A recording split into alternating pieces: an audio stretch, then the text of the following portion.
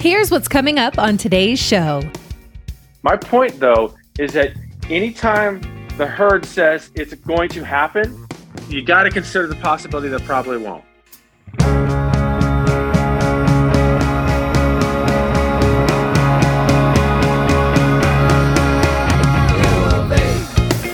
Let us help you reach your peak in retirement. It's time for Your Retirement Elevated. Hey, welcome to another edition of Your Retirement Elevated. Walter Storholt, and we've got a special edition of the podcast today with Scott Dugan, of course, managing partner and co-founder of Elevated Retirement Group, based in the Kansas City metro area, but serving clients all across the country. What we're going to do is have a special edition of the show where Scott recently hosted a webinar for his clients and had Mike Sorrentino, who you've heard him talk about before on the show here, to join him and discuss some financial topics that are top of mind for many people right now. This is sort of in the wake of the midpoint of 2023, sort of a mid-year or halftime report, if you will. The topics that you're going to hear about discussed from this webinar include the current state of the housing market. Been a lot of news there over the last couple of years, of course, and it's always seems to be fluctuating and heading in one direction or another. Interest rate changes have certainly influence the housing market. So the guys are going to give a report on that. We're going to talk about inflation, of course, as well, and the stock market as a whole. There will be some predictions or some thoughts for the second half of this year that you'll want to listen in for. Keep in mind that this was a webinar, so there may be references to a slideshow that accompanied some of the talking points that won't be shown. So just keep that in the back of your mind. But the broader concepts you're going to be able to pick up, follow along, and I think find helpful through today's program. So without further ado, let's turn it over to Scott and Mike. You're listening to the Retirement Elevated Podcast Special Webinar Edition Halftime Report. Well, good afternoon, everyone. This is Scott Dugan. Welcome to the 2023 halftime report. I'm going to be joined with none other than Mike Sorrentino today. Mike, how are you today? I'm doing great, thanks. Good to be here. And Mike and I were chatting a little bit before this. It's nice that we're able to talk about some positive things that are going on economically and in the markets. And the plan for today, probably a maximum of 45 minutes to run through what we have. Mike is going to be talking about the bulk of the material today. Mike and his team have done a great job of putting together facts and data, what really is going on in the world today. And then I have the easy part, which is coming at the end and doing the fun announcement things of what's going on with the Elevated Retirement Group and the team here. And so that's really our format for today. Now, as far as questions, we have found in the past that if you do have a question, it's best if you type it into the Q&A section, and we'll be monitoring those. We've got a few people on here. We'll monitor those questions, and then if we have a list of them at the end, Mike and I will definitely take some time to go through those. So with that, Mike, are we ready to go? Let's do it. Well, I love what you had to say here, that time favors the optimist, especially as quick as things move in today's world. I think that if you don't like what's happening, you just need to wait a little bit. It's kind of like the weather in Kansas. Just wait a little bit, it's going to change. And that's certainly what we've seen 2023. I think, Mike, we've talked many times that 2022 was definitely a rough year in the markets. I think we can all agree there. But we're finally starting to see some bright spots in 2023. So I'm excited for you to go through those with everybody today. There's a lot of good stuff going on right now. It's not perfect, right? And it's never perfect, right? But there are always problems. But there's, let's just put it this way: I'm a lot happier to be here today than I was a year ago. All right, so we can at least start it there. Exactly. You could be a little more relaxed today. We don't have to be as there. And obviously, as Mike, we had a great event earlier in the year when you came out to Kansas City. Great reviews. Actually, people stuck around for quite a long time. And so we're definitely looking forward to you coming out in 2024.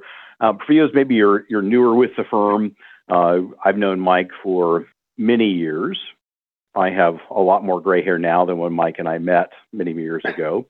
But Mike's background, obviously, I have a face for radio. Mike has a face for media, but he's background chief investment officer, institutional investor, Bernstein Research, Barclays, so some very, very large, prestigious firms on Wall Street.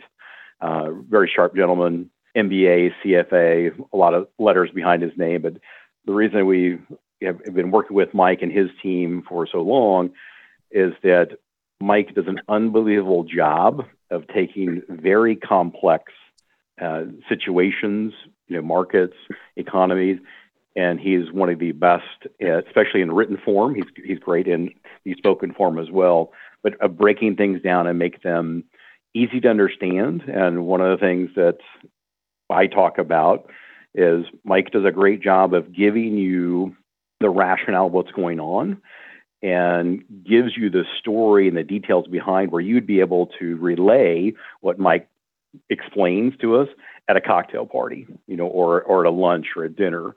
And I think that's what's important, because most people want to have a sense of understanding of what's going on. And Mike does a great job of the what with the why. And so, Mike, with that, I'll turn it over to you and let you go through today's information.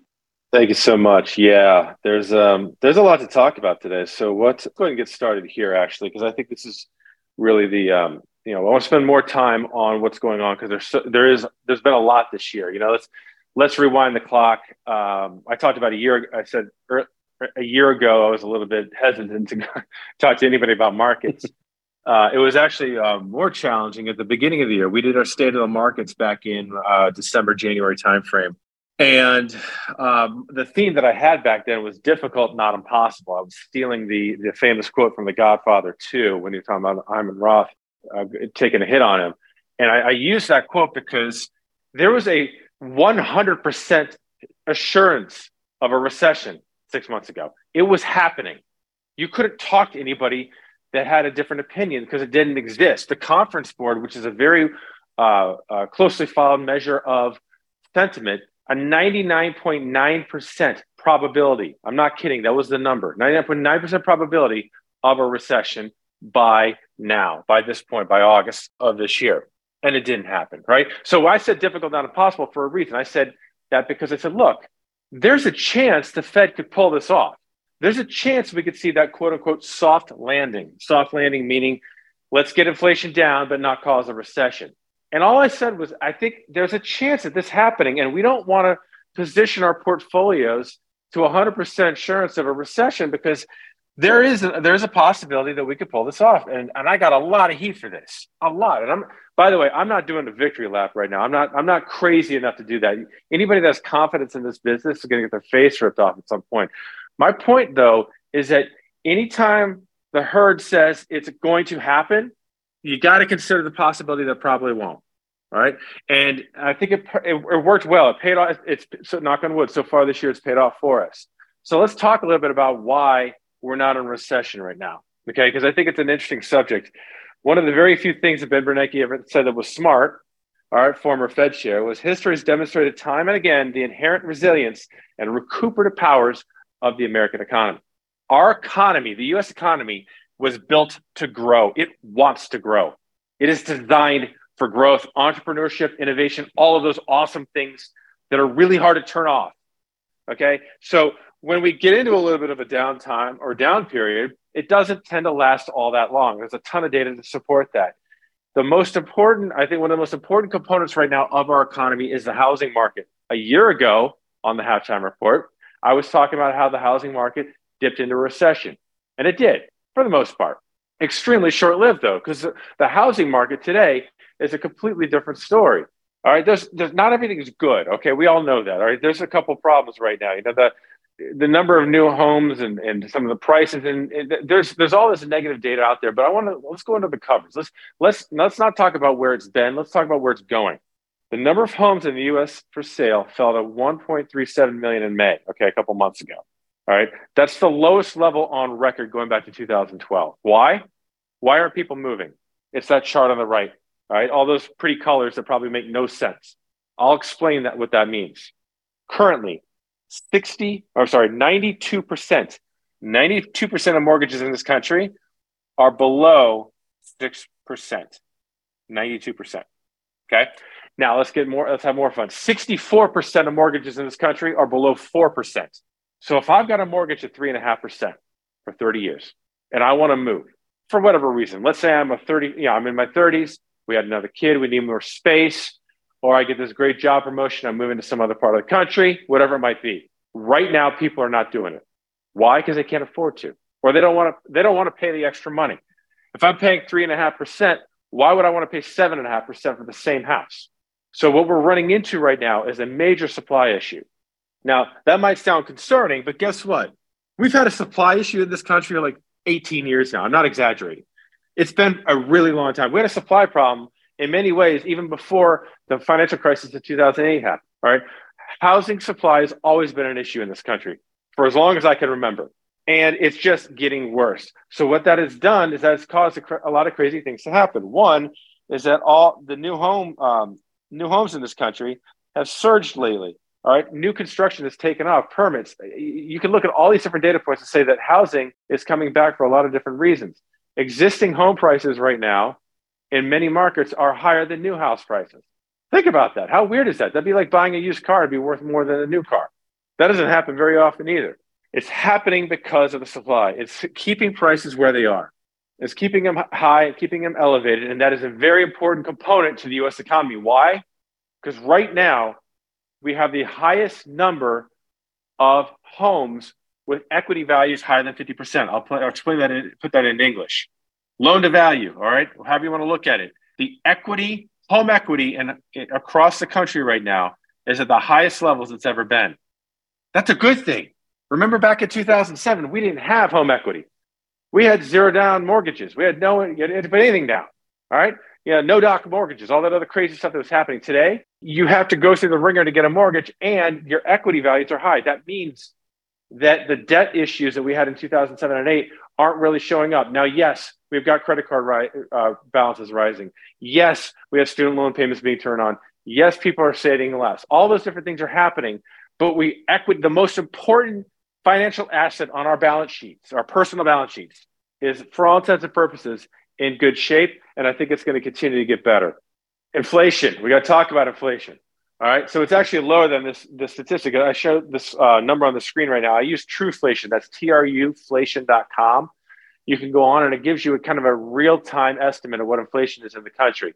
Now, obviously estimates depend on what you're looking at, what kind of prices, what's in the basket of goods, things of that nature. But I like using this because you get a good read of what's going on in the economy. It tends to actually line up quite nicely with some of the other government statistics. It's actually lower. Right now, it's about 2.2%. Okay. And it obviously changes every day. This is important. Inflation is coming down. Every single measure you can find of inflation for all intents and purposes is indicating the exact same thing. Inflation is moderating. Okay.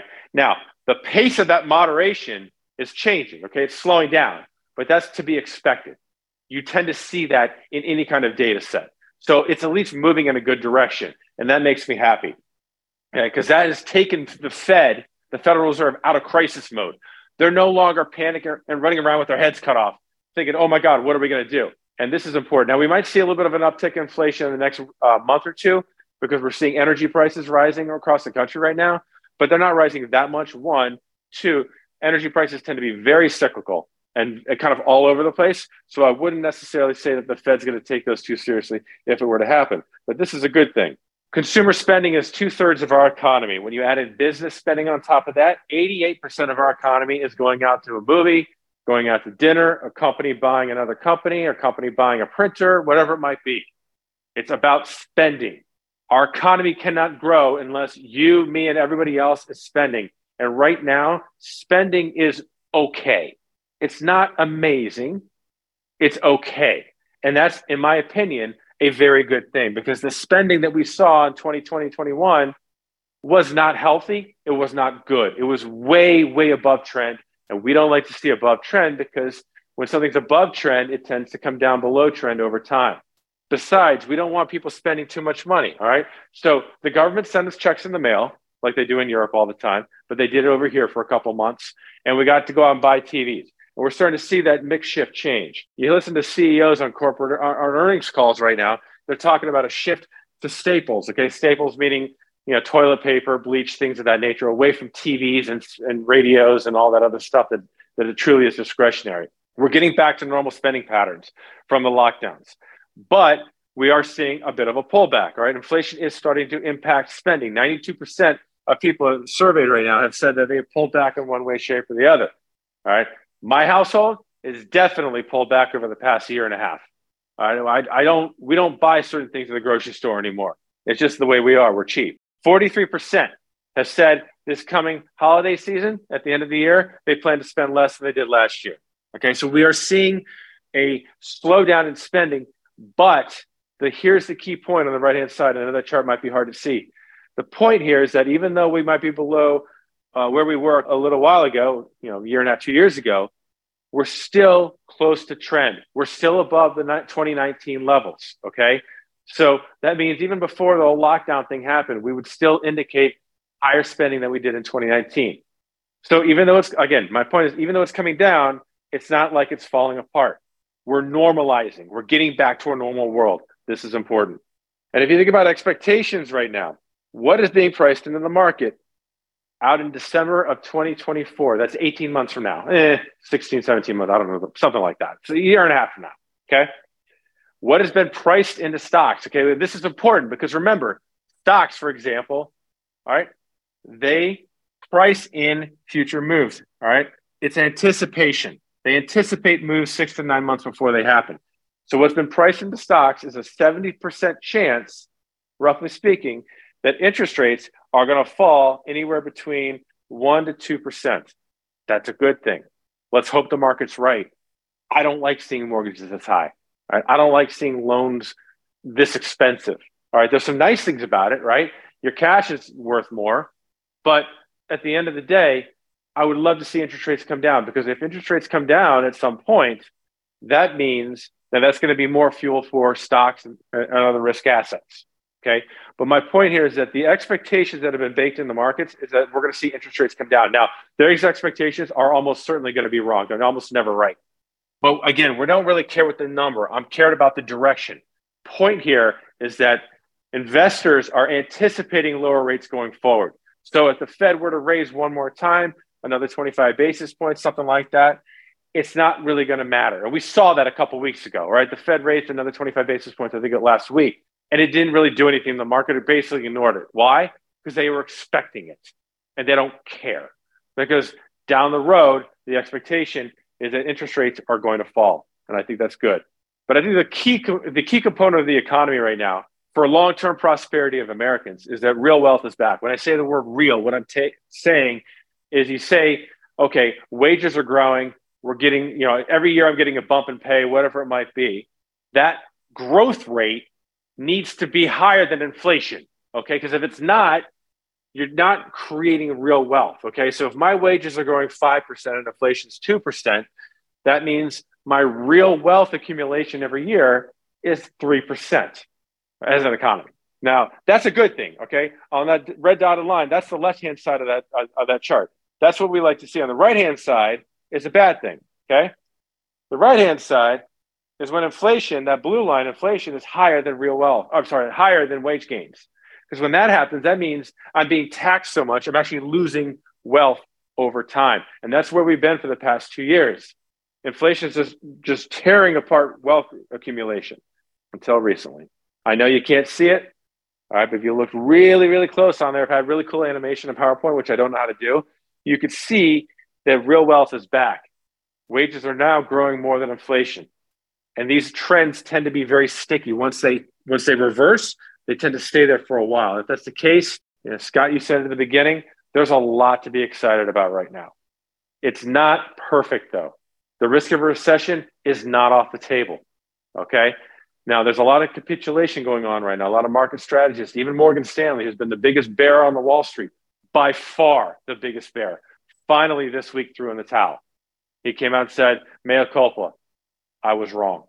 All right, we're not ripping on him. We don't do that. That's not the point. All right, the point is that the sentiment shift is moving, and it's moving strong, and sentiment matters. We'll talk more about that in just a few minutes. Let's go to markets. I've used this quote many times from a famous investor, Shelby Davis. You make most of your money in a bear market, you just don't realize it at the time. What a year it has been so far. We have the NASDAQ, all right, which is actually higher. This is chart is as of the end of the first half of the year, so June 30th. We're even up higher than this. I think the NASDAQ's above 40% right now. The S&P 500 is right around this, a little bit above 20%, give or take. This is from actually the lows last year, so October 12th, or mid-October, somewhere in that. I forgot the exact date. The point is that we have seen quite a big recovery, okay? So I think what we saw last year was a lot of people got spooked and scared out of the market, and now they're trying to catch up. This is the danger of trying to trade through volatility, okay? Because if you miss the early innings of a recovery, it is almost impossible to get back on a mathematical basis. It's just very, very difficult. So if you look at the NASDAQ specifically, the NASDAQ, all right, everybody talks about the NASDAQ as like a tech index. It's all technology stocks. It's not. It's a lot of technology, don't get me wrong, but there's other growth sectors in there, all right? And I love the NASDAQ because I like growth stocks. I like the idea of buying something that's going to grow over time. And if you look at this index, we just had the best first half ever for the NASDAQ, ever, since the index was created this year. That's how strong the first half of the year was.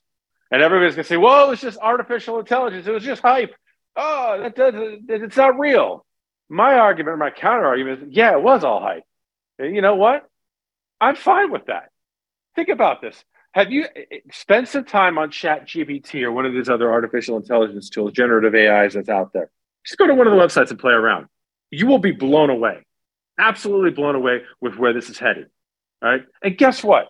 Nearly all of it was created right here in the United States, in our country, in our economy, in our system of government that fosters entrepreneurship and innovation.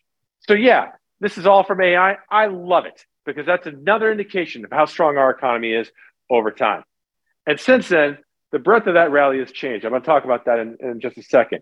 But it's quiet out there right now, okay? This, in many ways, gives me a little bit of pause to get too excited. But it's almost been a major reversal in not just sentiment, but also volatility. We haven't seen much volatility. We saw a little bit this week when the debt got downgraded. Okay, Fitch downgraded the U.S. debt, which, by the way, side note, non-event. It's not worth really discussing too much. That was very widely expected. We knew this was going to happen months ago. And to be honest with you, I don't even know why they raised the U.S. debt. Okay, we saw in 2011 when S&P Global downgraded the U.S. debt. You want what happened? People ended up going out and buying treasuries. Why? Because of their safe haven. So when we saw volatility in stocks, the irony is that people sold stocks and went into the very asset that was just downgraded because of the safety, the perceived safety of U.S. treasuries. So we can just ignore that downgrade because it doesn't mean anything, at least in the short term. Now, it does signify there are problems, don't get me wrong. We are spending too much money, we have too much debt, all of those things. But those are issues for several decades down the road. So getting back to volatility, it is very quiet out there. This VIX, VIX, that's an index of volatility. It is at the lowest level we've seen in a very long time. That's one of the reasons why we've seen such a strong move in stocks lately, and that is nice. And sentiment, I mentioned earlier, sentiment is very, very important for short-term momentum, especially. On the top chart, the blue line, this is a survey, the red line. This is a survey, a very well-respected survey of investors. Right now, sentiment is the highest it's been since November 2021. The blue line at the bottom, that is active manager exposure to equities. In English, what that means is all the professional fancy money managers out there, are they buying more or less stocks? And right now they're buying more stocks than they have since November 21. These are good characteristics of the early innings of a new bull market. And that's the question. Are we in a bull market? I don't know. I mean, I think we are. I could be wrong. It's not going to be smooth sailing in the second half of the year. I'll get to that in just a second. But I do think there's a lot of really positive stuff happening right now. I mentioned earlier, it's just AI. It's just AI. It was at the beginning of the year. All right. Tech stocks were driving the S&P 500 and NASDAQ, primarily 5 to 7 stocks. That was it. But what we've seen since June are a couple things. One is that the breadth of the rally, when I'm talking about the breadth, I'm talking about other sectors, other stocks. It's not just technology. Other sectors are starting to participate now. And more importantly, it's the cyclical sectors, okay? In English, what that means is discretionary stocks, industrials, things of that nature. These are the stocks that tend to take off first in an economic recovery. It's an indication that investors think that we're in a bull market because they wouldn't be buying these stocks otherwise. All right. Again, this is all the stuff we're talking about right now is not obvious. It's not in textbooks. It takes some experience and it takes some work under the covers of these assets and securities to know the trends and how they're working. And this is what we do every day here. We pay attention to this stuff. They don't report about this stuff in the Wall Street Journal all that often. Sometimes they do, but not all that often. And we're starting to see it. Will history repeat itself? I got a fun fact for you from somebody I follow very closely at the Carson Group. His name is Ryan Detrick. He's great with data. Since the early 1950s, when the S&P 500 is up more than 10% through June, it rises by a median of 10% in the second half. Think about that. We were up over 10% in the first half of the year. Now, past performance does not predict future returns. We all know that. The SEC requires us to tell you that. But history rhymes for a reason, okay? And I'm not saying this is going to happen for sure, but this is very encouraging. All right. If we saw up 10%, more than 10% in the first half of the year, I do believe that there are a lot of positive drivers that could push stocks higher in the second half of the year. I mentioned this earlier, the breadth is widening, and this is very important for the early innings of a bull market to take off, to have a good, solid foundation, okay? Think about a building. If you have 4 sticks in the ground, a building can fall over. If you have 200 sticks in the ground, all right, concrete sticks, and a hurricane comes through, you're going to be all right. And that's what we want because we're going to see a correction. We're going to see downturns in the market in the second half of the year. It always happens. And if only 5 or 6 stocks are holding up the rally, whole thing could fall apart very quickly. But what we're seeing now is we're seeing more sticks get put in the ground every single day. All right, all these different other sectors, and it's strengthening the rally. So if we get hit hard in a couple months, let's say tech gets hit hard for whatever, Apple, whatever it might be, it's not all reliant on 1 or 2 or 3 or 5 or 7 stocks. We've got more on the ground. It's going to be a stronger foundation. That makes me happy. So let's talk about looking forward. I love this quote from George Patton as well. If everyone is thinking alike, then somebody isn't thinking. That's the business. That's the reason why nobody invites me to holiday parties anymore or cocktail parties, because I just want to argue with them. If I'm in a room with Democrats, I'm the biggest Republican and vice versa. Okay. I just love to argue because that's where you find opportunity. You have to be a contrarian. You have to. If everybody says a recession is a guaranteed probability event, 6 months ago when they were saying it was going to happen, foregone conclusion, the greatest predicted recession ever that I've ever seen. And it doesn't happen. But people are so sure about something, you got to consider the other direction. When everybody's investing one way, you got to look at some other opportunities as well. And that's what we're doing here every day. I think there's a lot of opportunity for equities going forward, stocks, and actually bonds. I'll get into that in a second as well. The amount of dry powder, what do I mean by dry powder? The amount of cash sitting on the sidelines looking for a home is really, really high right now. We saw a record $5.3 trillion on the sidelines in money market funds in May. That's a huge number. All right. What does that tell me? We have a lot of people that were scared out of the market last year and they ran to cash. And that's unfortunate. But that cash has to go somewhere. Okay. Yes, cash is earning 5%. Yes, that's higher than inflation right now. But, and this is a big but, after taxes and everything else and reinvestment risk, that cash is not as safe as people think it is. And we're starting to see that cash get deployed. So my point here is that there's a lot of dry powder that is going to start looking for a home, in my opinion, very soon. Probably the beginning. It's probably already, well, it looks like it's already started, but I think it's going to gain more momentum going forward. And there's a huge case to be made to put it into stocks, but also bonds. Okay. So here's the thing, like last bull market, all right, the playbook in last bull market, I hate to say it was pretty easy. All right. The Fed kept interest rates down at 0. So it made my job super easy. It said, go out and buy stocks. A rising tide lifts all ship. It doesn't really matter what you buy. Pretty much all of it's going to go up. All right. So it was, like I said, it was a very easy bull market to invest in. That's not going to be the case going forward. This is going to be a completely different playbook. And one of the parts of the playbook, which I'm actually encouraged and excited about, is that there actually are alternatives to stocks. It's not going to just be buy the stock market, call it a day. I have other options now I can look at. The bond market, for example, is a great place. This is a chart of U.S. Treasury bond yields, okay, government bond yields. Right now, well, they've changed a little bit since then, a little bit higher. But my point here is that you can find a lot of opportunities in the bond market today. So, think about it from a planning perspective. When Scott had a client, if you have clients, a couple of years ago and they wanted income from their investments, that was a really hard thing to do for like 12 years. A really hard thing to do. Going forward, we can build income plans now. with a lot less risk, a lot less volatility, a lot more certainty in terms of getting you to your financial goals. This makes me very happy. And when you think about the second half outlook for the year, there's a lot of reason for optimism. A lot. Inflation is going to continue to fall. It's just going to. Now, we might see a couple upticks here and there from energy prices, food prices, things of that nature. But we are seeing the effects of rising interest rates, and not just rising interest rates, it's also the money supply is coming down quite a bit. We're seeing these dynamics bringing inflation down, and it will continue. A soft landing is more of a possibility, but at the same time, while 6 months ago we weren't discounting, we weren't 100% sure that we were going to see a recession, I'm not 100% sure it's off the table either yet. Okay, so we have to keep that incorporated into our positioning and our portfolios. Otherwise, we don't want to get too greedy, too cute, whatever word you want to use around that. We want to play it a little bit safer than normal. Corporate earnings should fuel a broader rally. For all intents and purposes, corporate executives did a pretty decent job over the last 18 months managing expectations. Right? We saw a lot of layoffs. That's true. But what we saw them do was getting ready for a downturn. They preserved their margins. They right-sized their businesses in many ways. They preserved cash.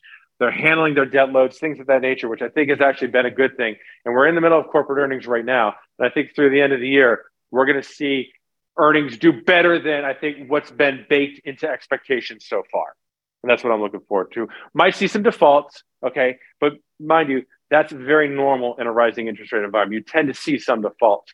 But I think a lot of companies today have way more options for financing than they did, let's say, back in the last cycle, because there are other lenders out there than banks these days willing to take on companies that need money. All right. I don't think the odds of a quote unquote liquidity crisis like we saw in 2007 are very, very low right now. So our plan going forward is going to be a couple things. One, like I said, we want to prepare for a hard landing while hoping for a soft one. A hard landing meaning a recession. I don't think a recession is off the table yet. All right. Again, it's just we want to play it a little bit safe. We've had more risk in our portfolios over the last 6 months than I think most managers did. And and to be clear, we're not necessarily going to take that out. But what I'm not going to do is say, okay, let's back up the truck. All bets are on stocks and put every single dime of our assets in there, because that's not how we manage money here. We do diversified portfolios. We target risk levels. We try to get financial goals met, not outperform benchmarks. That's not our business. We're going to use solutions to try to narrow the range of outcomes. There are opportunities today that exist that did not exist a year ago because of the new interest rate environment. The way to narrow and more closely target financial goals, those opportunities today are a lot better than they were a year ago, way better than 8 or 10 years ago, way more. We're going to focus more on the economy and less on the Fed. What that basically means, let's go back to June. I mentioned this earlier. In June, we saw a major shift that went down. And that major shift was we saw positive economic news cause stocks to go higher. And we hadn't seen that in over a year, probably a year and a half. And it sounds crazy to think that. Of course, the economy drives stocks. Why wouldn't that happen? Well, for a long time, when we saw positive economic data, that spooked traders, because they thought, well, if we see positive economic data, that means that the Fed's going to raise rates higher, and therefore that's bad. But back in June, we had a jobs report that came out that caused the market to go even higher that day. That told me that people are no longer concerned about the Fed. It told me that we're back to normal. Good economic data means good for the markets. Bad economic data probably means bad for the markets. And we're seeing a lot of good economic data. I mean, not stellar, okay? Be very clear. Good. It's been good over the past 2 to 3 months especially. So within that context, the new playbook going forward, we're going to pay a lot more attention to valuations. That's a very, very key point, okay? Because, again, when a rising tide lifts all ships, back in the last bull market, when interest rates were at zero, it didn't matter what you bought. Everything went up.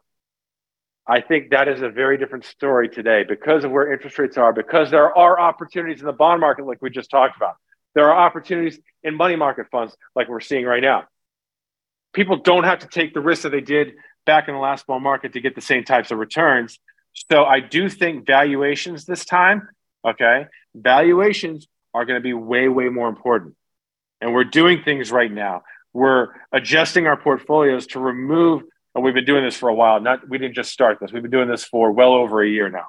moving stuff out of the portfolios when it gets to the point where we can't justify the valuations. Whereas maybe 5 or 6 years ago, we would have said, well, there's nowhere else to put it, so let's keep it in. Those conversations have changed, and we're going to continue to do that. We're trying to basically de-risk the portfolio without sacrificing too much return whenever we can find the opportunities. So I guess what I would summarize here is that I wish I could tell you we're out of the woods. Everything's super going to be great. We're going to go back to the days of 20 and 30% gains in stocks. I don't think we're going to see that going forward. I actually do think that we're going to see a bumpy second half of the year, just simply because of some of the gains we made. Just remember, if we do see some bumps along the way, corrections, downturns, drawdowns, whatever you want to call them, those are pressure release valves, okay? We need to get the hype and the pressure removed from the market for to see another leg going higher. So when you see these events, my point here, the risk going forward is not a recession. The risk is not the economy falling apart. The risk is not a downgrade of the U.S. debt. The risk is getting scared out of the market. The risk is making an emotionally fueled decision that will change, that could potentially change meeting your financial goals over time. We're in a good spot right now. We really are. And I just hope that it continues. So with that, Scott, thank you. And I'm going to pass it back to you. Thank you, Mike. Great information. And to follow up on that, just a couple of things before I get into the announcements. We're talking about the economy, the stock market, investments. And remember that investments are just the servant to the plan. Investments are the engine that drives everything to deliver income. And in our philosophy, we have three basic ways that we design income plans, to solve that income gap. And if you've been clients of ours for a while, we talk about this all the time. The first way is to deliver it, from a market-based perspective, meaning we're fully in the market and we have some in cash. But we know that the market can go up, goes down, and so that's going to be a variable or flexible spending situation depending on your asset allocation. And we'll always want to have money in a smart place. So when uncertainty happens and we need income, we always want to be in a position where we're not buying high and selling low. And so that's a strategy when we're all market-based. And we have other clients that like more of the protected or guaranteed approach, where their income gap is satisfied from more conservative investments, and they like that paycheck coming in on a consistent basis. Now, the trade-off is we may not have as high of a growth or return in that bucket of money or section of money, but it does provide that peace of mind. And the third area would be really a combination of those two. Are we using market-based investments and more protected guaranteed investments and matching those and deciding of your income gap, how much is protected, how much is market-based? So again, it's all designed around how you feel about the markets, what your risk tolerance is, meaning what is your stomach for watching the value of your dollars go up and down. And so that's why we customize every plan with our clientele around one of those three areas. And so Mike and his team do a great job on that, the growth side, the investment side. And I agree wholeheartedly. It is definitely easier to have dollars in savings, in fixed income type assets, because our yields are so much better, our interest rates are so much better. So that makes it easier for us to put, again, money into that smart place, and then basically making sure we have enough dollars put aside to deliver that income, because that's what it's all about. It's all about having a steady, predictable income stream in retirement so you can go out and do the things you want to do, not worry about the gyrations of the market, what the media is telling us. That's our internal team's job. That's Mike and his team's job. That's what we're here to do and navigate through that. So that being said, I want to thank everyone for their time. If there are any questions or anything that popped up that you want clarification on, please feel free to reach out to the office and schedule a time, a phone call, Zoom, in office. We're always here for you. Be happy to do that. Have a great rest of the day and a great weekend. All right, take care.